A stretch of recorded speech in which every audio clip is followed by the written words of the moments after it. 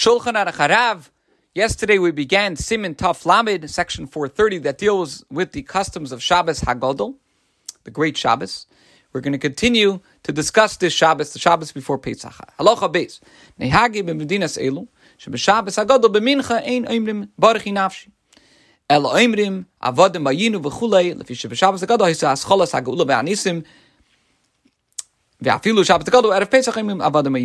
customary in these countries that on Shabbos Hagadol, after Mincha, rather than recite the Psalms beginning Baruchi Nafshi, which is the custom in many Ashkenazi communities, to recite a number of Psalms beginning with Baruchi Nafshi after Mincha, which is not the minig in Chabad, it's not the Lubavitch custom. But in the Ashkenazi communities where they say these Psalms, instead of saying the Psalms beginning Baruchi Nafshi, the passages from the Agadah beginning with Avadim Hayinu are recited. And here the Alter Rebbe is referring to the custom to recite the section of the Agadah that starts with the words Avadim Hayinu until the words L'chaper al Kol Aveseinu. Even though the Shara Koilo says that it's not customary to recite the above passages on Shabbos Hagadol, in his Agadah, in Likuti Taimim Munhagim, the Rebbe writes that it is customary to recite them in practice. The Rebbe would recite these passages on Shabbos Hagadol following the Mincha service together with the entire community. What is the reason to say these passages of Avadim Hayinu? Is that Shabbos Hagadol marked the beginning of the redemption and the miracles associated with the exodus from Egypt.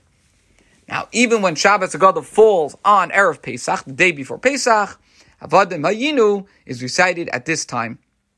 And in that case, when Erev Pesach is Shabbos Hagadol, but since it's also Erev Pesach, both Avadim Hayinu and the order of the Paschal's sacrifice, the Seder Karban Pesach, are both said after Mincha.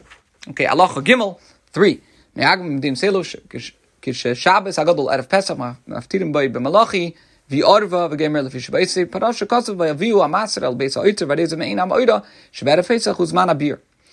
It's customary in these countries that when Shabbos Hagadol falls on Erev Pesach, on the day before Pesach, the passage from Malachi, beginning V'orva, which is found there in chapter 3, is recited for the Haftarah. It's also brought in Sefer HaMenhagim Chabad to say this Haftarah.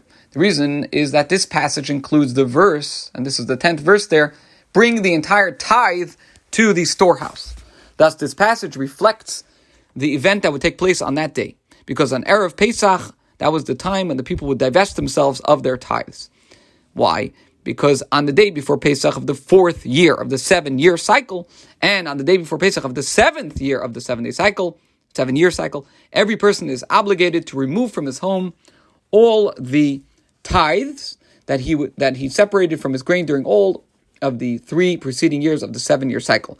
When we say the tithes, we're talking about the maasros, they're called in Hebrew, tithes. That's talking about Truma, Maaser Rishon, that's the tithe given to the Levites, Maaser Sheni, that tithe that was eaten in Jerusalem, and the Maaser Ani, the tithe that was given to the poor. So the tithes from all 3 years would be set aside in one's home. And on the day before Pesach, the person would be obligated to bring the tithes to the Beis HaLevi, to the house of a Levite. A few more explanations. The tithes from the produce of the first 3 years of the 7-year cycle must be given in the 4th year, because all of the produce grown during the 3rd year is not harvested until after the 3rd year has ended. Okay. And we said that a person has to bring it to the house of a Levite. Similarly, the person would have to divest himself of the other tithes in the appropriate manner. Concluding the halacha, in parentheses, Alter Rebbe says, true, there are authorities who maintain that the time when one must divest himself of the tithes is not on the day before the first Yom Tov of Pesach. It's not on Erev Pesach, but rather it's the day before the final festive day of Pesach. And fundamentally, the halacha follows this view, as is stated in Yedideh, section 331. Nevertheless, the minig is, the custom has spread to follow the first opinion, mikol makom nispashid minig alpi svara rishoina. This concludes halacha gimel and simin taf lamed, section 430. Today we explained why we, after Mincha on Shabbos Hagadol, we say a portion of the Agadah beginning with Avadim Hayinu, We also explained why, if Erev Pesach is also Shabbos Gadol is Erev Pesach, so then we read for the Haftorah, we read the passage from Malachi, the Orva, and we explain the reason for this as well.